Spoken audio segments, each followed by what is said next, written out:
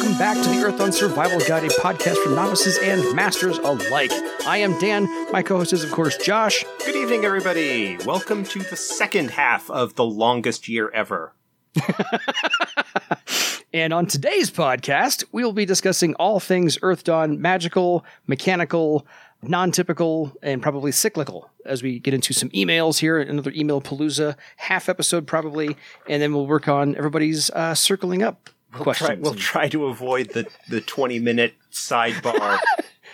No, we enjoy those. No, we enjoy those. I enjoy those. I like it when Josh rants. Yeah, I going back and listening better Josh to the than me, I'll tell you that. If I rant, it would all be like expletives. Yeah, I realized that I kind of like come back again to get to the same point, so I like maybe try and dial that back a little bit. It's okay. Again, better you than me, because if I did it, it would all be like expletive laden, and that would not be fun for anyone to listen to. Oh yeah, well when I break out the profanity, you know there is absolutely. It's done. It's over. Bing! Josh has hit the limit. Cross the line. We're all good.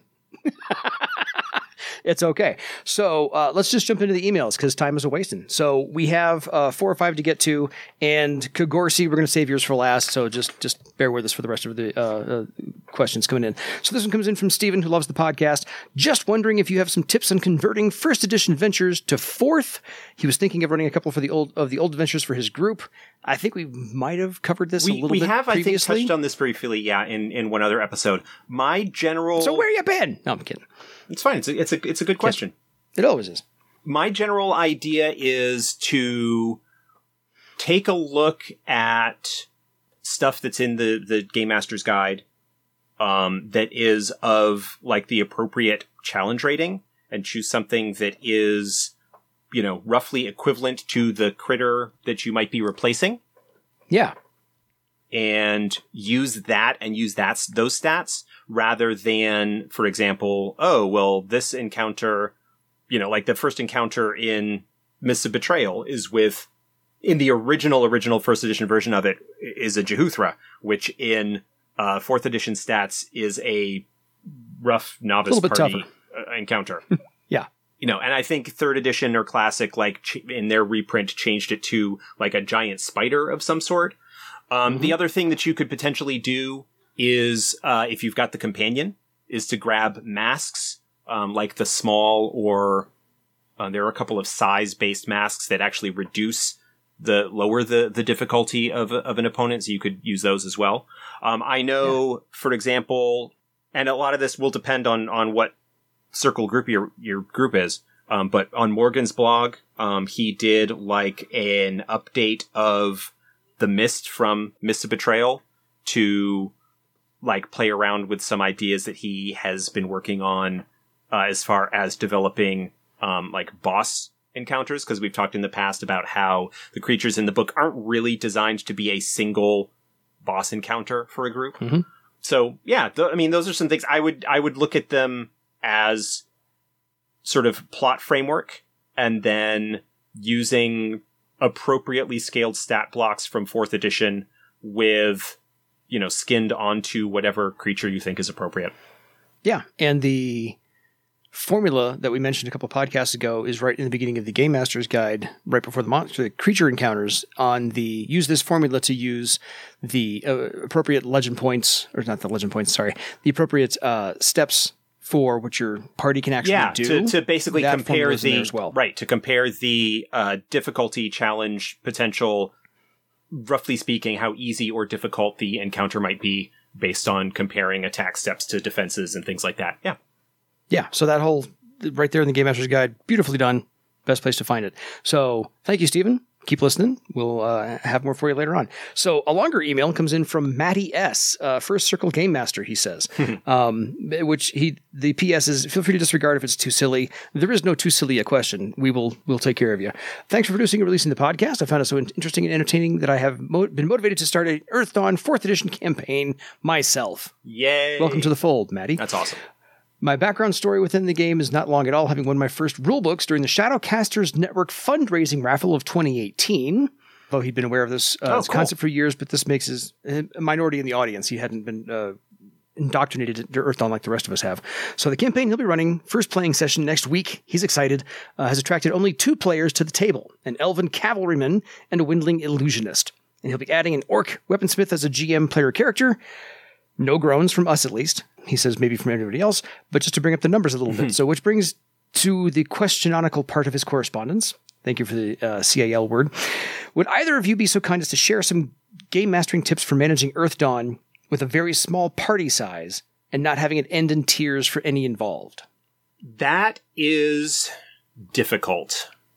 Cavalrymen, we talked about the cavalrymen a few episodes ago, and without the, if they're in a situation where they won't have their mount, that gets even tougher because they lose a lot of their ideal tricks. Having a support NPC as a weaponsmith is good. They can make a decent sort of support fighty character. Yeah, you're just going to need to be a little bit careful in terms of the opposition that you're going to be throwing at the group. With a cavalryman and a weaponsmith and an illusionist, your heavy hitter is the cavalryman. The illusionist has some direct damage potential, but is better suited to buffing, like with Monstrous Mantle, is sort of the ideal support spell for the illusionist because it gives enhanced defense ratings and damage bonuses and things like that. So that's something that you'd be looking at.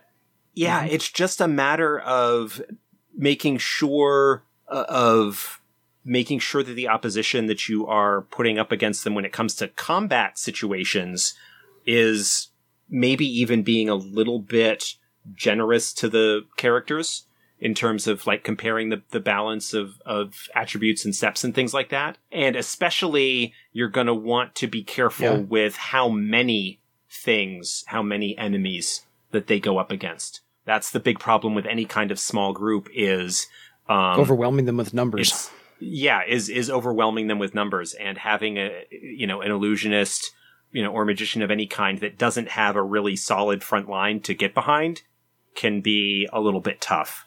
So when I ran the one shot for the Crit Show folks a couple of months back, I think I might have mentioned this, that we had a troubadour, a weaponsmith, an elementalist, and a thief. A thief? Okay. Was the 4th one. And so, the thief, as we talked about in the thief episode, can, with the right build, have some striker high damage combat capability.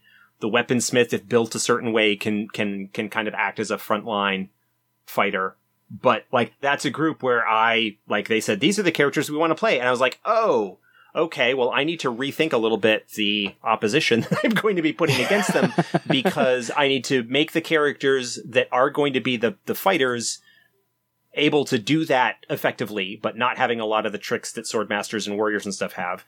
And also just maybe scale back the opposition a little bit so that I'm not necessarily overwhelming them just in terms of the raw numbers. Yeah. Yeah, it's something that, especially if you're a new game master in general, I would always err on the side of giving the characters the benefit of the doubt and giving them a little bit of an edge, and being sort of upfront. And I imagine if they're kind of coming new to it as well, you're all kind of discovering and figuring it out together. Some advice that was given in a recent sort of writing advice podcast that I listened to was don't be afraid to fail. Totally. Try it out. You might make mistakes. You might, run into some issues, but you learn by making mistakes and figure that out. You may as well want to look at having things be slanted a little bit more towards social and puzzle type interactions, although that kind of leaves out the cavalrymen a little bit in terms of what they can do. So yeah, it's a tough situation. That is a group that could be a little bit rough. There are also some shards previously published that are rather short, meant for novice characters, that are pretty quick. I've been running a group once a week. I have a new player who's a nurse, and so I'm giving her downtime from all of her COVID duties. So I'm running her and another friend or two once a week, and party's only 2 or 3. On the best days, 3 people, but I'm running the shortest, lowest level shards that I possibly can, and I'm adjusting as necessary. So read one of those. They're available on FosseGames.com, and I'm not pumping in a product seriously. I'm trying to help you out as a game master. Find one of those, like Journey to Lang, the Tomb of King Runeveer. Those are pretty short and pretty light, and so you can kind of gauge your party's capabilities off of that and kind of build up, okay, this is the type of thing that they liked, did not like. You can blame whoever wrote it instead of yourself, and then you can kind of learn from there just to go, okay, they don't like this kind of care delving. They want something more out in the open where he can run free and the Windling can fly along. And so that might just be their wandering duo traveling the land of Barsave, and there's happen to be the next town the next day, like episodes of Kung Fu. How'd you get there? Who cares? You're just in the next town the next day. Ta-da! There you are. And that's it. So maybe try that out as well, just as a little nudge. Just, I don't know. Yeah, and actually, another thing that if you're gonna maybe be looking to like a episodic series kind of thing, like Kung Fu or something along those lines, is to have, like you mentioned, they mentioned the Orc Weaponsmith NPC that they're going to bring along as sort of like a regular companion. Yeah. You could have, depending on what's going on in the various adventures, have like guest stars, like other NPCs that show up to help just for that adventure.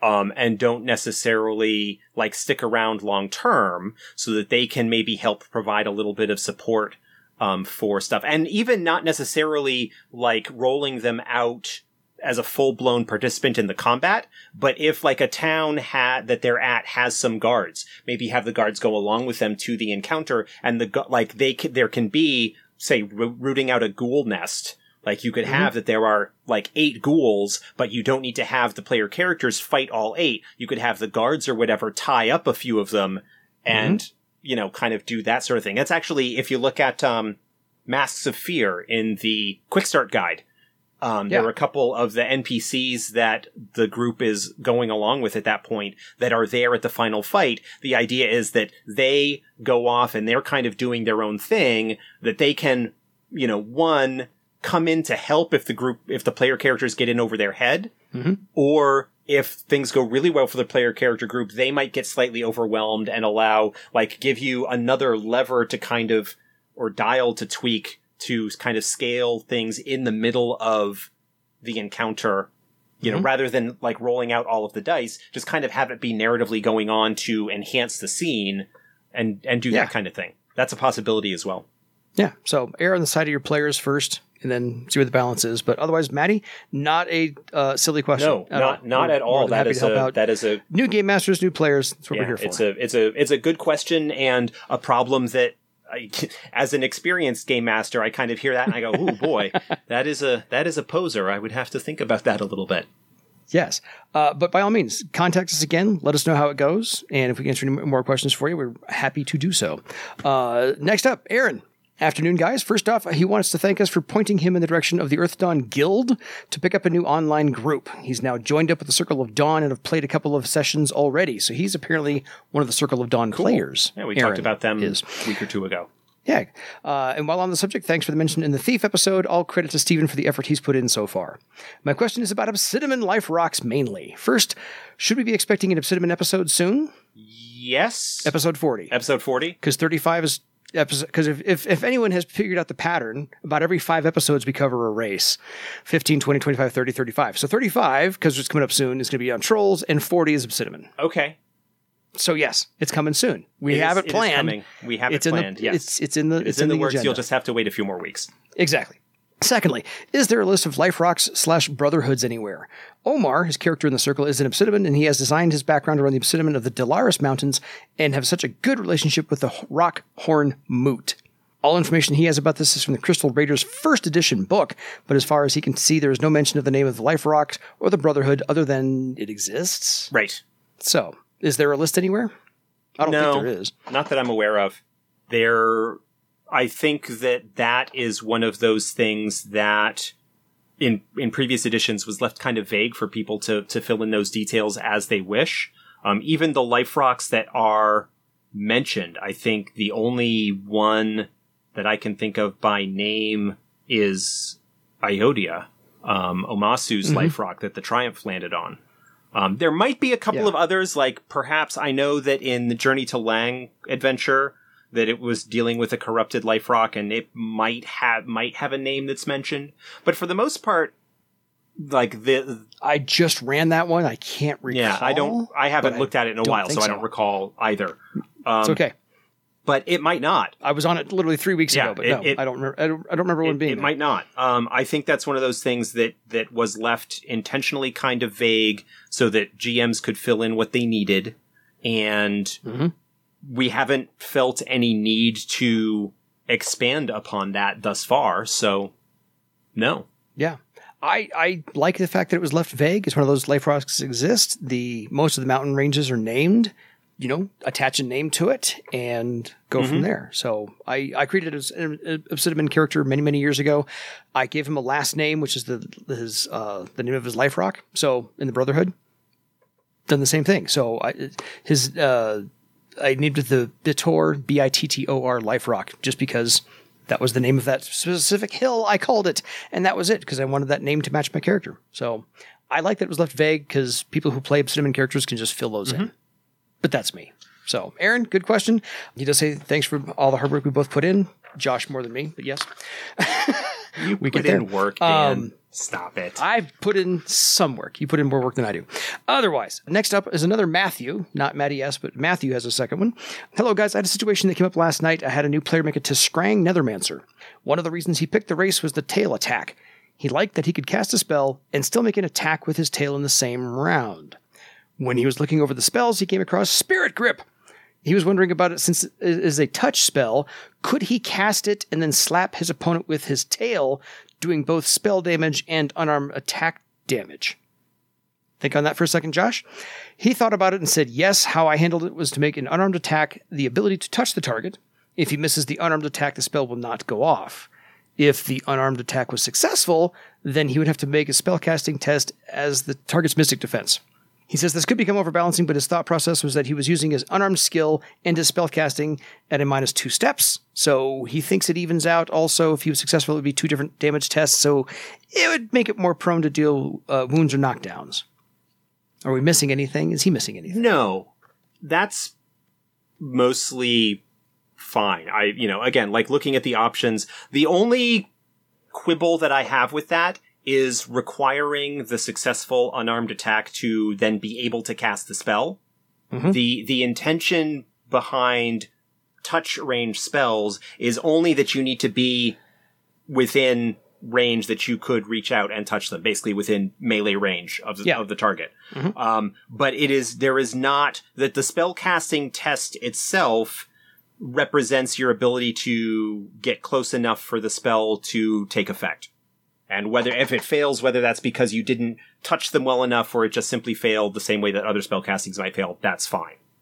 So certainly it is possible I would allow a Tiskrang spellcaster to both cast a spell and use tail attack, using the tail attack option, with the -2 as indicated for taking advantage of that. Anything else? So yes, you could cast the spell, and if successful, and also try and hit with the tail, and deal damage with either or both, depending on the results of the rolls. The only thing that I would say is that requiring a separate attack roll in order to allow them to cast the spell is intentionally not something that's required for magicians, because that then requires them to, there aren't that many touch range spells to begin with for enemies. Spirit Grip, I think, is one of the few. Yeah. Most of the touch range spells are really for allies, in which case it's not going to come into play. But the idea being that, you would then require any magician who wants to have a touch range spell to also have a decent dexterity and or take unarmed combat in order to be able to touch someone. And that kind of gets around the trade-off against more martial melee types who typically will have a higher physical defense but a lower mystic defense. Yep. That the magician can then overcome because they're casting spells as opposed to trying to hit them. So that's the only part of all of that I would really have problems with. I am not sure from his question whether the player wanted to try and cast the touch spell using his tail rather than like reaching out with his hand, but he was trying to hit him with the tail and cast the spell through the tail as the touch. That would be a case where I would be less inclined to allow them to both cast the spell and do the unarmed. But even in that case, at that point, like, you're still allowing the spell and the tail attack as two separate tests, each at a -2. If you want to skin that or narratively present that as I am casting the spell through my tail, how is that different from I hit him with my tail and reach out with my hand? From as long as you're handling the mechanics the same way, narratively, I don't think it makes a problem. And so that if one is successful and the other isn't, you either didn't get the spell off or didn't hit them well enough to actually cause any damage. But I would not have the ability to cast the spell require them to successfully hit. Fair. As long as you're consistent from here on out the exact same way, as long as you maintain the consistency, to Josh's point over numerous episodes in the past, as long as you're consistent for anybody who wants to do that, then you should be fine.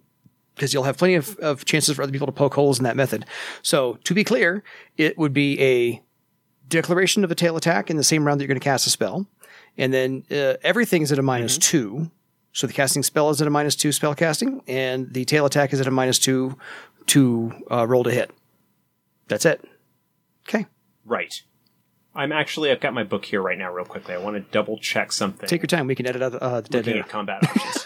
See specifically, tail attack makes an additional... So technically, tail attack allows an additional attack in close combat. It is a -2 to all. Which one could argue would not allow spell casting because that is not a close combat attack.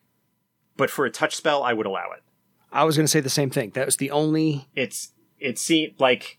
Only caveat I would add on to that. Technically, as written, it's not something that's intended, but I would still... Like, it applies the -2 penalty to all tests, Yeah. Okay. So, as long as it's a touch spell only, I will allow it. Well, I could even potentially see where, like, you're casting a ranged spell at one target and tail attacking another, but at that point, you're starting to get into the territory like you have with multiple attacks and whatnot, and that starts to seem a little bit hinky. So, but I can definitely see people based on the wording of the rule making the argument that no, you can't make a spell, you can't cast a spell and tail attack because you couldn't say, for example, cast a spell and use like second weapon or something along those lines.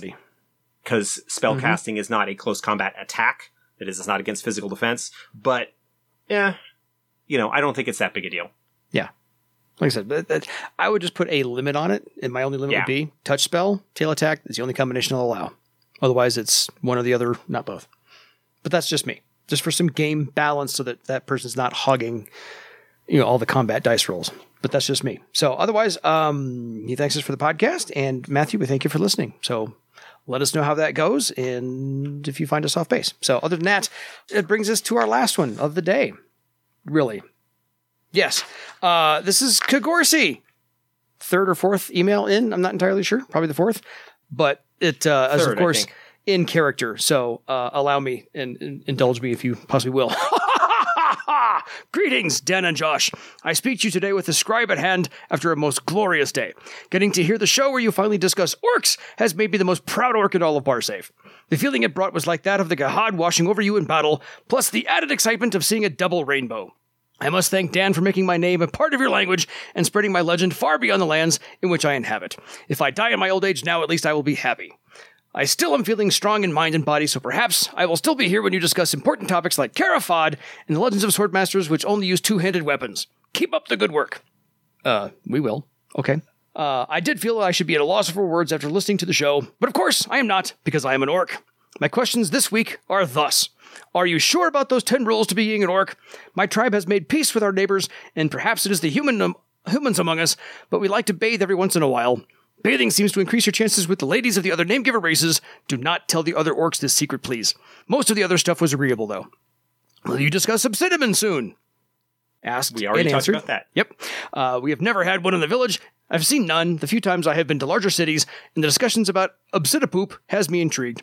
I notice I have, up to this point, been a little self-centered in what topics I have been interested in, and Obsidian seems something I would like to know more about. I am certainly glad I do not frequent any establishment that would have a half-ton name giver leaving the kiddies at the pool.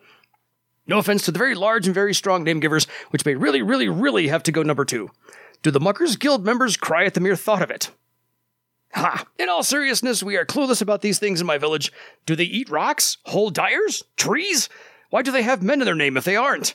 And none of their other name givers have men in them either, which seems notable. Do they grow beards? Any hair?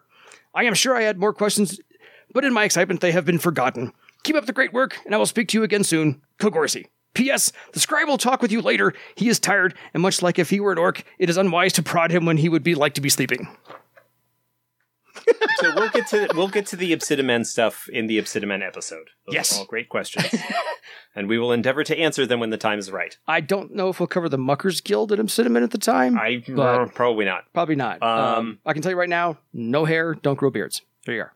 Yeah. I'll give you 2 freebies right now.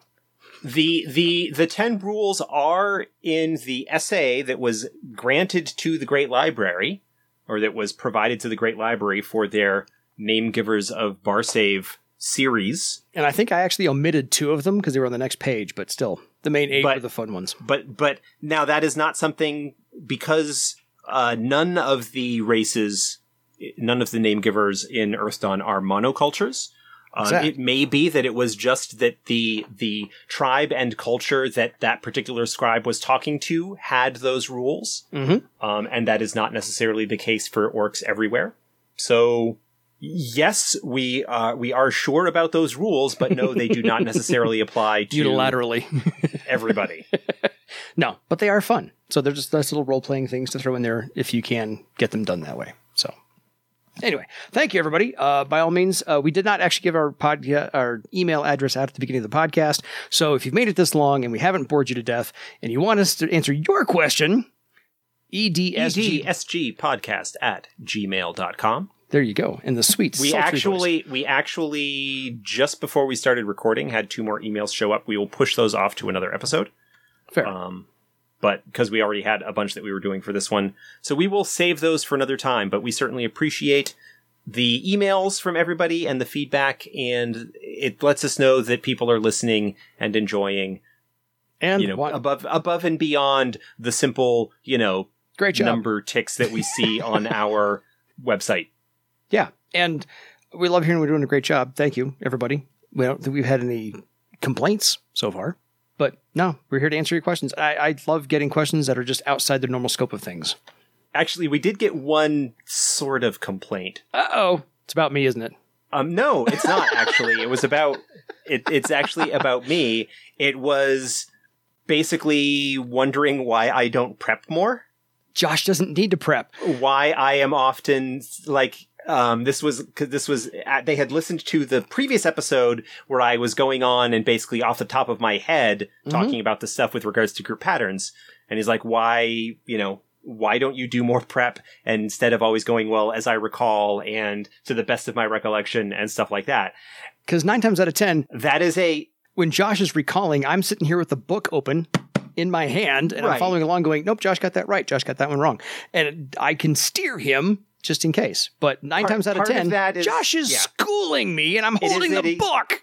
I will say that it is a fair question because I recognize that I largely come to this to, without a lot of prep, certainly not scripted by any stretch of the imagination. Anybody who has listened to one of my rambling 15-minute digressions about stuff will attest.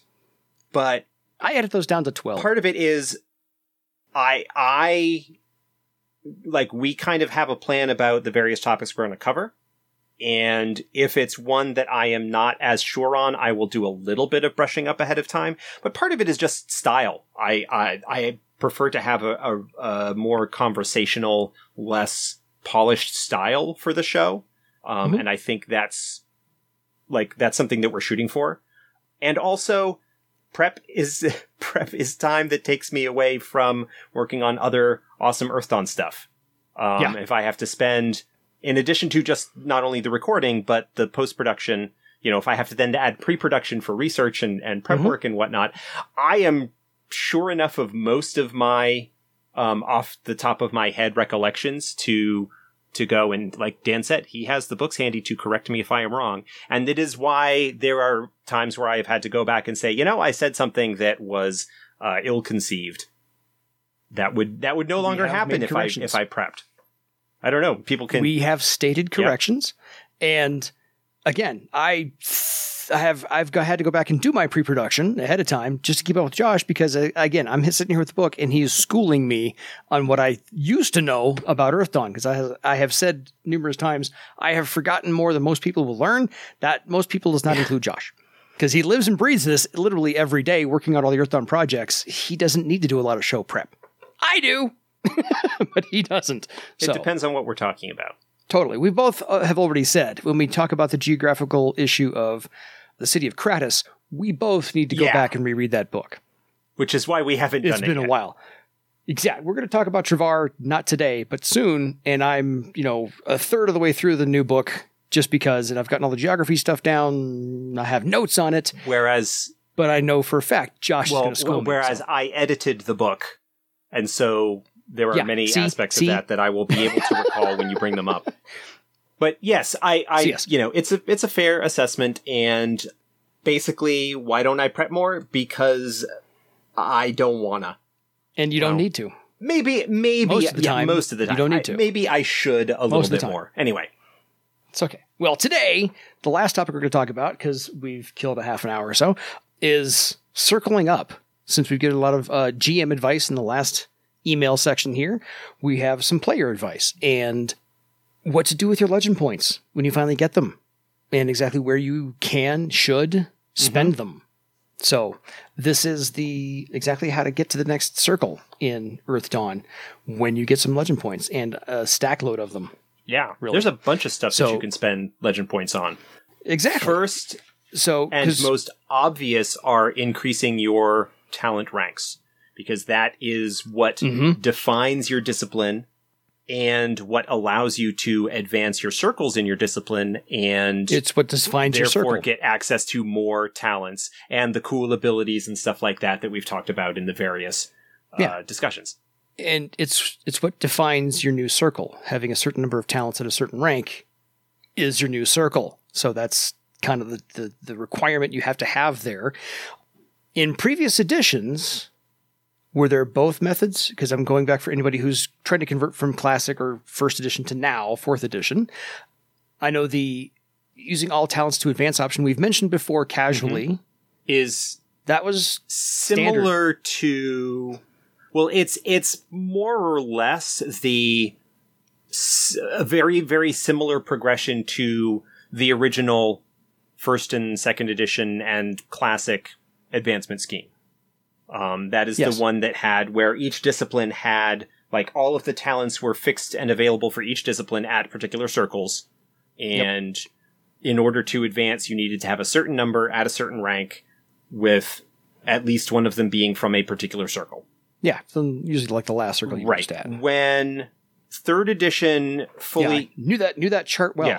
When 3rd edition fully implemented the talent options paradigm, sort of that change in how disciplines worked in terms of what was available to them, the number of talents, like the discipline talents, that is the fixed talents that were available at each circle, were assigned as the ones that needed to be advanced in order to progress through your circles.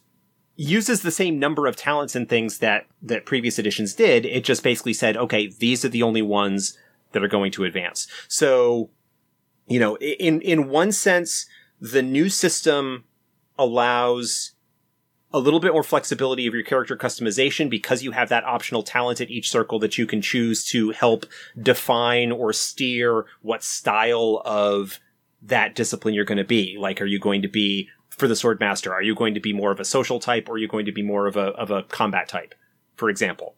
Among the many other options that we've talked about for the other disciplines. But because the talents that needed to be advanced in order to qualify for your new circle were the same for all members of the discipline. There is also a certain amount of similarity that you're going to see across all of the adepts of a particular discipline. So all sword masters would have the same 5 talents from first circle at, whatever rank they are based on their circle. And so that basically you're still going to see the same kind of core abilities from a discipline. Just the X factor, the customization is going to be in the little extra tricks and style that kind of go along with that. So those are the 2 advancement schemes. If I were to actually be running a long-term campaign myself right now, I probably would lean towards doing the all talents to advance option.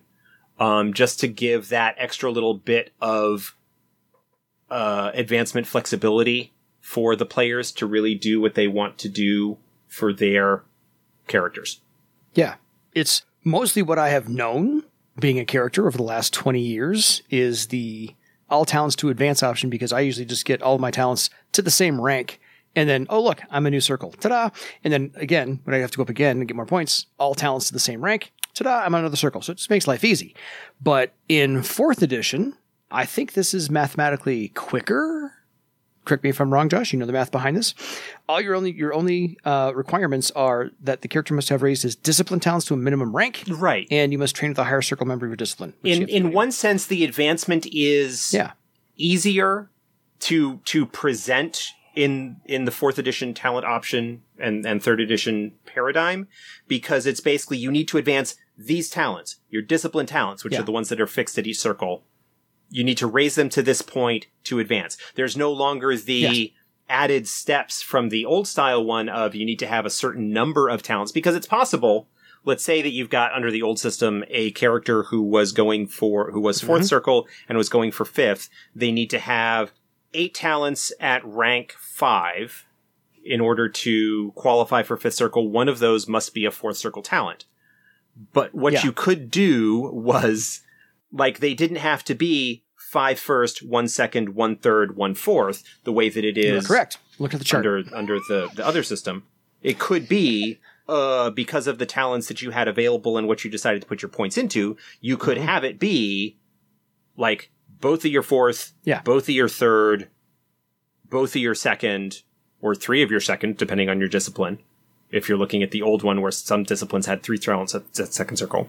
But and then not any of your 1st. I mean, that would be weird, because usually the talents you're getting at 1st circle are your bread and butter and you're likely to have them higher anyway. And you've already had to raise them to a certain point to get to previous circles. So typically you tend to see the same, the talents that you are using being the ones that you advance. But it's possible that as long as you meet this certain number at this rank and one of them must be from this circle, you can kind of shift around your focus and where you're putting your points as things go along. Totally. Under that system, I had people I really need to get very, very good at my unarmed combat or my armed or my melee weapons. And they put 4 or 5 or 6 ranks in those as soon as they could and left everything else alone. They didn't go up circles, but they were really great at second. Second you can still do that now. There's nothing that prevents a character from doing that now. If you have, the points available and you're not looking necessarily to advance in circle as quickly as possible. You could definitely see a spellcaster would want to maybe focus on spellcasting and thread weaving to get really, really good. Yeah. The problem, the thing that you sort of tend to run into is that you are spending, is that because of the way the cost chart advances with its Fibonacci series, where, the ranks get progressively more and more expensive as you advance. Yep. The number of legend points that you are earning, go back to our discussion from last week, are kind of incentivized kind of being a bit more balanced in terms of how you progress. So, I mean, you can spend your points wherever you want, but to get back to our original point as we kind of sidetracked here into a discussion of historical advancement methods. What? No! The first thing that you generally would be looking to spend your legend points on are increasing your talent ranks, because those are your bread and butter. Yeah. So under 4th edition, technically, let's say someone's going to go from 4th circle to 5th circle.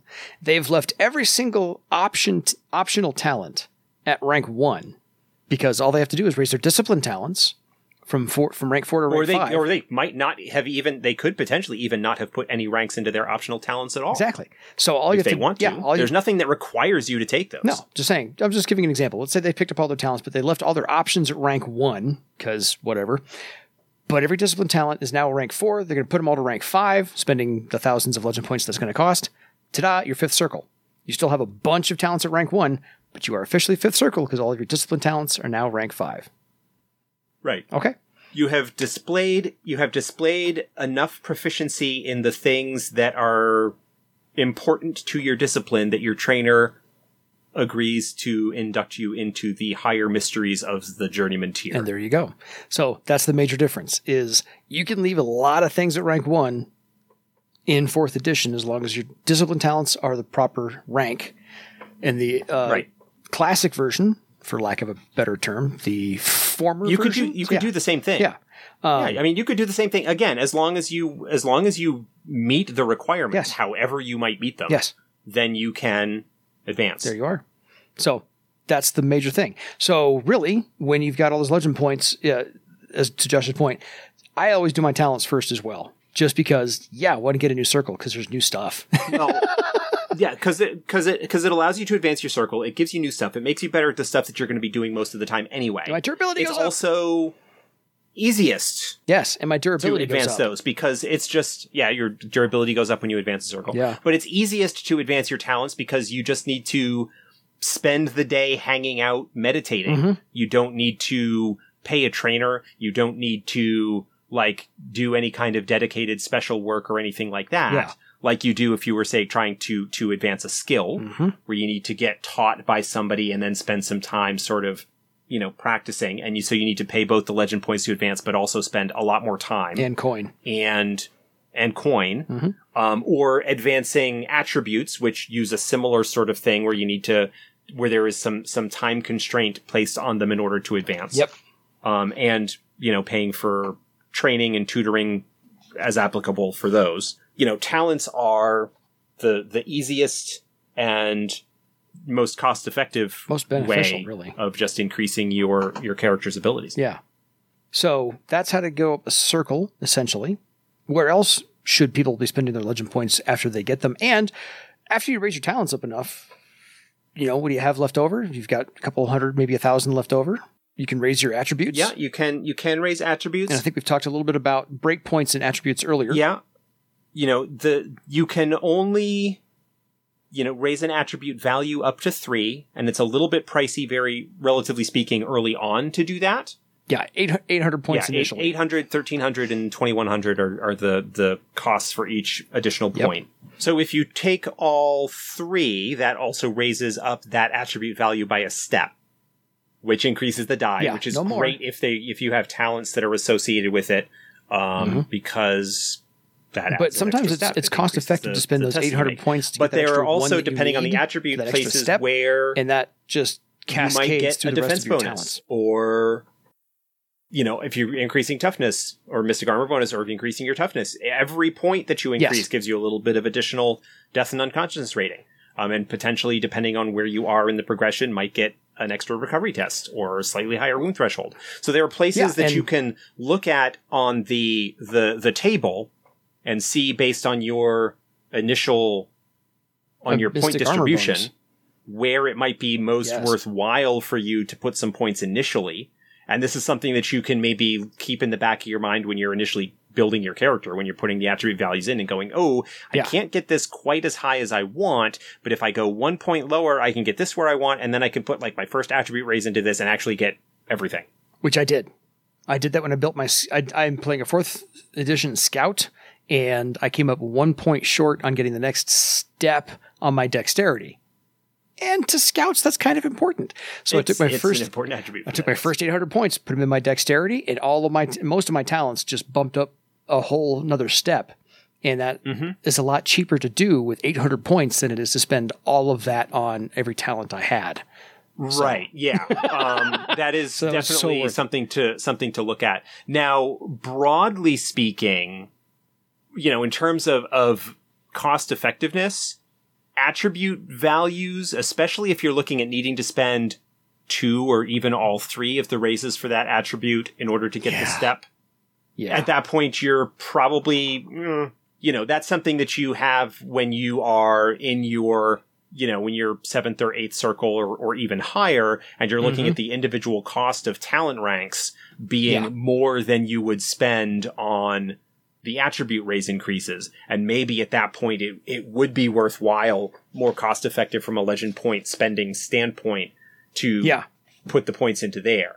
If you're 7th circle and you're looking to buy rank 8 in a talent, that costs more than 3,400 points. Yeah. Yeah. That costs more than 2 attribute raise points, even if there is some money and time consideration there that wouldn't be in place for a talent. So, again, like group patterns, like we talked about, there comes a point where the benefit that you can get from them in terms of the mechanical advantage becomes really cost effective at a certain point.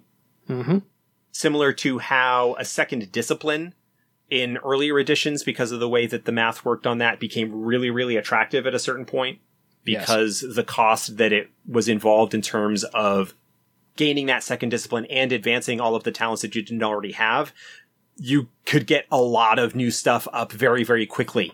Compared to the advancement that you would be seeing in your primary discipline. And so it became mathematically incentivized, even if narratively it wasn't something that was supposed to be particularly common. So we have talent increases, we got attribute increases. Clearly, you can, of course, up a skill. Skills, yeah. I mean, skills but are, a little more costly because they take more time. But a little bit more costly. They take a little bit more time. They take a little bit more legend points comparatively. But it can be nice to pick up some useful things, even if you're only picking up 2 or 3 ranks in them, to have them, either things that might be talent options for you, for your discipline, but you want to take something else for some reason. Yeah.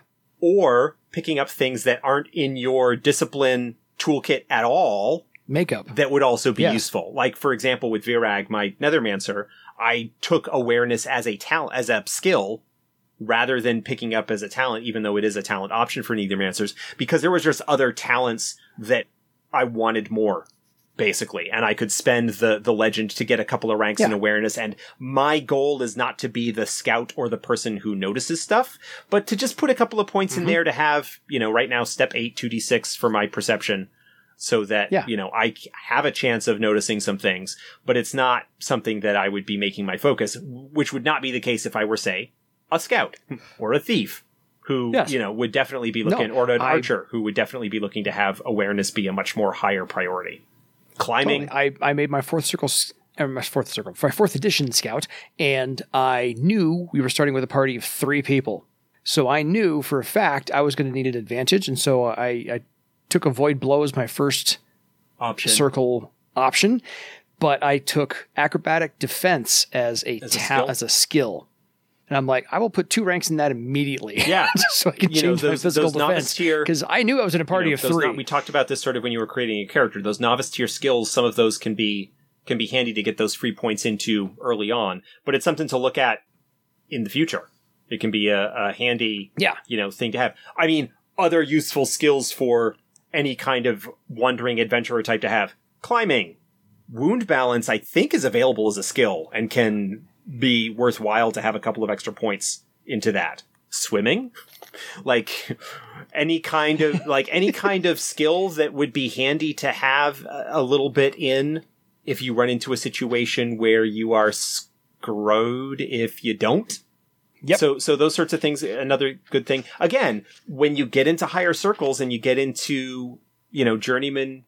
Yes, wound balance is available as a novice skill. When you get into journeyman tier and those talent ranks and stuff start being a little bit more expensive, picking up a couple of ranks of skills, especially if you've got the downtime and the money to handle it, is definitely something to look into. Another thing you can spend your points on, for magicians at least, are spells, because spells do cost legend points in 4th edition for reasons that we have discussed elsewhere. We got time. Yeah. Well, basically the versatility that spells bring to the table, that basically it just from a game balance standpoint, makes... We treat them like talent knacks. Yeah, treat them a little bit like talent knacks and... Which We'll talk about Talent Knacks in a future episode. Yeah. But that is something else that you can spend legend points on. It's Talent Knacks. Yeah. So we'll hold on to that one. But that's another thing to spend legend points on is actually taking a look at Knacks, because I think you can't even get Knacks until you have a talent at a rank of 3, and then you can start looking at Knacks. There are a couple of spellcasting Knacks available to magicians that become available, I think, at 2, maybe at 1. Fair. I forget off the top of my head. It's okay. We'll prep for that show, actually. Yeah. We'll prep for the Knacks we'll show. look at that. So we'll prep for that one. Yeah. And then at that point, so to get back to broader advancement, when you've got your talents at the correct number of talents, your discipline talents at a certain rank, then you go out and you find a trainer of your discipline. They have to be a higher circle than you. Mm-hmm. You work out some kind of arrangement. Usually you pay them money to train you, and you spend some time training, and once you are done, you are initiated into the new circle of the discipline, and you gain access to your new discipline talent and have a new option slot that you can fill, and there's more things that you can now spend legend points on. Something else that you can spend legend points on, we talked about this last week, threads in general, but like group pattern threads. If you want to use or take advantage of a threaded magical item, you need to spend legend points to weave those threads. Yes. Have we talked about thread items and learning them and using them? No. Yet? That's slated. We will soon. talk about that in the future. That's slated soon. My only other 33 question... episodes, I'm losing track of what we have talked about. Again, Josh lives and breathes this more often than I do, but I try to keep him on track. We got a few minutes before we hit the hour mark. I figure we can probably squeeze in about 3 minutes, maybe 4 minutes on legendary status. Oh, Since we're talking about legend points and how to use them and how they accumulate. This is your running odometer on your car. Yeah, so legendary status. You really, generally speaking, you should be tracking 2 different values when you have your legend points, when you get an award. Yes. One is your total legend. That is how many legend points you have earned over the course of your adventures from the beginning. And this is a number that just keeps going up and up and up and up and up, and can sort of be equivalent to, like, experience point total in mileage on your car. Yeah, or experience in D&D. Like, it just keeps going up and whatnot. Always. Where then you've also got the other aspect of that is your current legend, which is how many points you actually have available to spend to raise talents and things like that. That is more akin to games like the World of Darkness games, or any other game where you earn experience that is then spent to advance your abilities. This is your trip meter on your tank of gas that you reset when you get a tank of gas. We'll go with that. That's fine.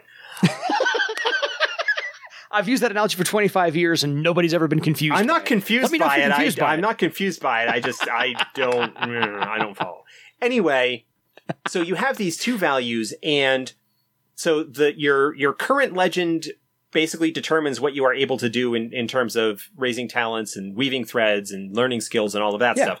Your total legend points is, roughly speaking, a measure of your overall fame, your overall notoriety, how likely it is for people to have heard of you, for stories of you to have been circulated elsewhere. And I love the use of the word renown. Yeah. Your renown. And this is separate from a little bit separate from whatever reputation you might have for people that you have actually worked with and worked for in the course of your adventures or dealt with, because they will actually know you as opposed to having heard stories.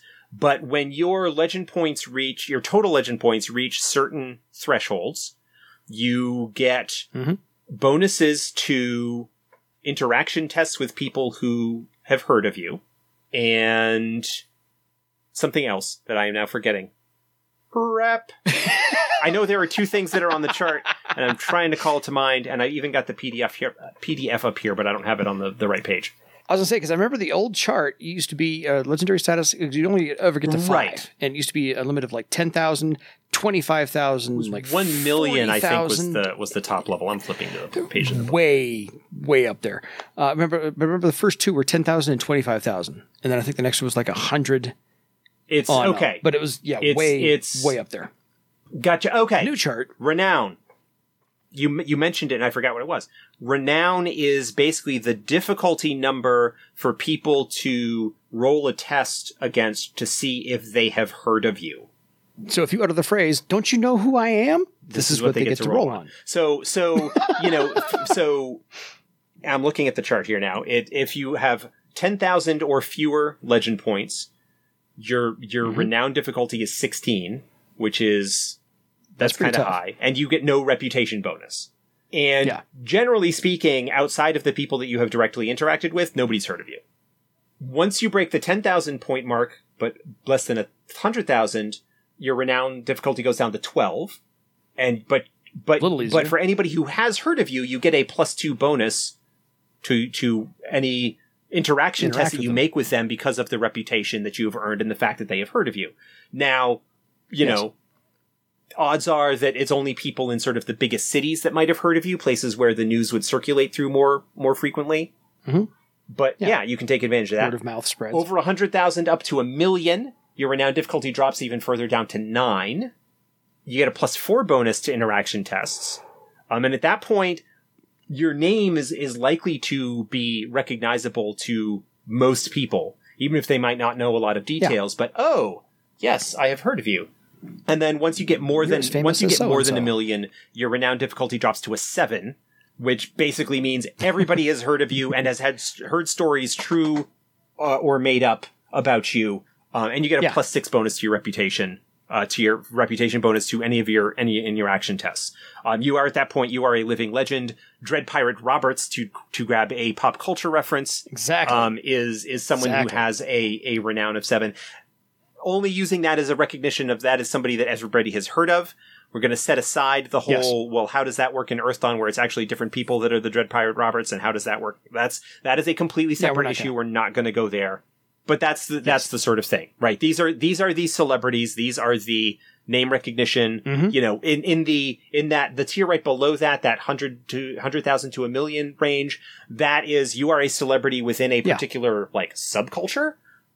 Like people who follow Swordmasters, like people who follow and know about Swordmasters will know the slightly less famous Swordmasters. But for example, the renown scores, right? If you are meeting somebody of your discipline, they could make a half magic test against that renown to see if they've heard of you. Because part of the half magic of all disciplines is to have knowledge and lore and information about other practitioners of their discipline. So that would be one example. Yes. So there's that sort of thing. Now, there is a downside that potentially comes with being famous, and that is that people will seek you out. If you are famous, people will, and you show up in a town, and people have heard of you as a famous adept, they will want you to solve their problems. And you may not want to, but you kind of need to, because that's what they expect of you. Well, keep your appearances up, because otherwise bad rumors will begin to spread, and you'll need your interaction bonus to correct those rumors when presented with them. So there's kind of all of that goes along with that. And adventuring groups kind of go along with that, and these don't necessarily need to be a true pattern group like we discussed last week. This could be any kind of group that works together and is known to travel together, can collectively, like the group would have a Gestalt renown score that is kind of based on the legend point fame of the members of that group. Like the Redeemers of Sinnoh. As we brought up last week. Yeah. Yes. So, you know, and that you don't necessarily need to be a named true pattern group. You can still be a group, you know, and gain fame for being that. You know, at that point, you're looking at things like Orc Mercenary Cavalries or, you know, other groups like that, you know, that might be famous for their deeds as a unit or as a company, that kind of thing. Yeah, fair enough. The only thing we didn't actually cover was exactly how spells are purchased, which is, of course, you said legend points, but there's a really easy scale for that. It's whatever circle it is times 100 in legend points for the new spell you want to learn. It costs silver pieces. That's the money cost is 100 times the circle. That's the money cost. The legend cost is equal to a novice tier talent of that rank. So if you're trying to learn a 5th circle spell, it costs whatever. It's 1,300 for rank 5 and a novice tier talent? I think it's 200 to start, yeah. Oh, 8. No, sorry. One novice tier. Right. So it's 800. Yeah, novice tier talents are 100 apiece. Yeah, rank 1 is, well... And a 5th circle is... Rank 1 is 100, rank 2 is 2, rank 3 is 3, rank 4 is 5, rank 5 is 8. 5. So a 5th circle spell would cost 800 legend. A 4th circle spell would cost 500. Gotcha. A 6th circle spell would cost 1,300. It's as if you are buying just that rank of a novice tier talent. which is similar Cool. to the way that NACs are purchased, which is why the costs kind of are what they are. But yeah. Fair enough. We had some internet issues there, so I couldn't hear Josh and he couldn't hear me, so we were both confused. That's why that sounded as weird as it did. Anyway, so we've covered exactly how and where and why you could spend your legend points in any way, shape, or form to get your character better. Yes. There you go. So, folks, yeah, if you have any questions for us on anything we did not cover today that you want to hear about, or if you want to correct us on something we should have prepped for, that's fine too. You can email us at etsgpodcast@gmail.com. Any final thoughts on anything Yes, today, we Josh? didn't actually go over this at the top of the show. We have a new Kickstarter. All right. We buried the lead. teased it a little bit last week, but we announced the new book, Empty Thrones, which is a campaign setting book along the lines of Prelude to War, which is going to have, like, basically had the kickoff event of Uhl being dead is sort of the inciting event for the other story arcs that take place within that book. Kickstarter is going now, as of this recording. It launched 2 days ago. It launched on Monday, June 29th. Yep. This episode actually will have been up for about a week as of the time about this a week and a episode half. goes Yeah. live. About a week and a half. It funded in less than an hour the initial goal. We are edging up close to the second stretch goal here, only 3 days in. But go get yours if you haven't already. But go get it. It'll be linked in the show notes on Kickstarter, Empty Thrones. And like the other Kickstarters, opportunities to get other books if you haven't gotten any stretch goals, blah, blah, blah. So yes, that is going on right now. Yeah. So if you can't find us on social media, and Josh will go through that litany here in a second or so, and if you can't email us, and if you haven't figured out the Kickstarter, you're not trying hard enough. But we'll be here for the duration. Where can people find you, Josh? It's been a while since we mentioned. So we've got the Earthdawn Survival Guide Twitter account at EarthdawnG. We've got my own personal Twitter account at Mataxes, Mataxes. Yes. There is the Earthdawn Guild on Facebook, which I am in, and will occasionally chime in and ask comments and stuff. But there's a pretty decent group of folks over there. We've got the Facet Games Discord. We've got the Facet Games forums at facetgames.com, which also has the developers blog, which has posts going up every week or so talking about stuff. Plenty of places and such. Yeah, if you can't find us, you're not trying. Otherwise, folks, it is time for you to go make your own legend. See you next time. Good night, everybody.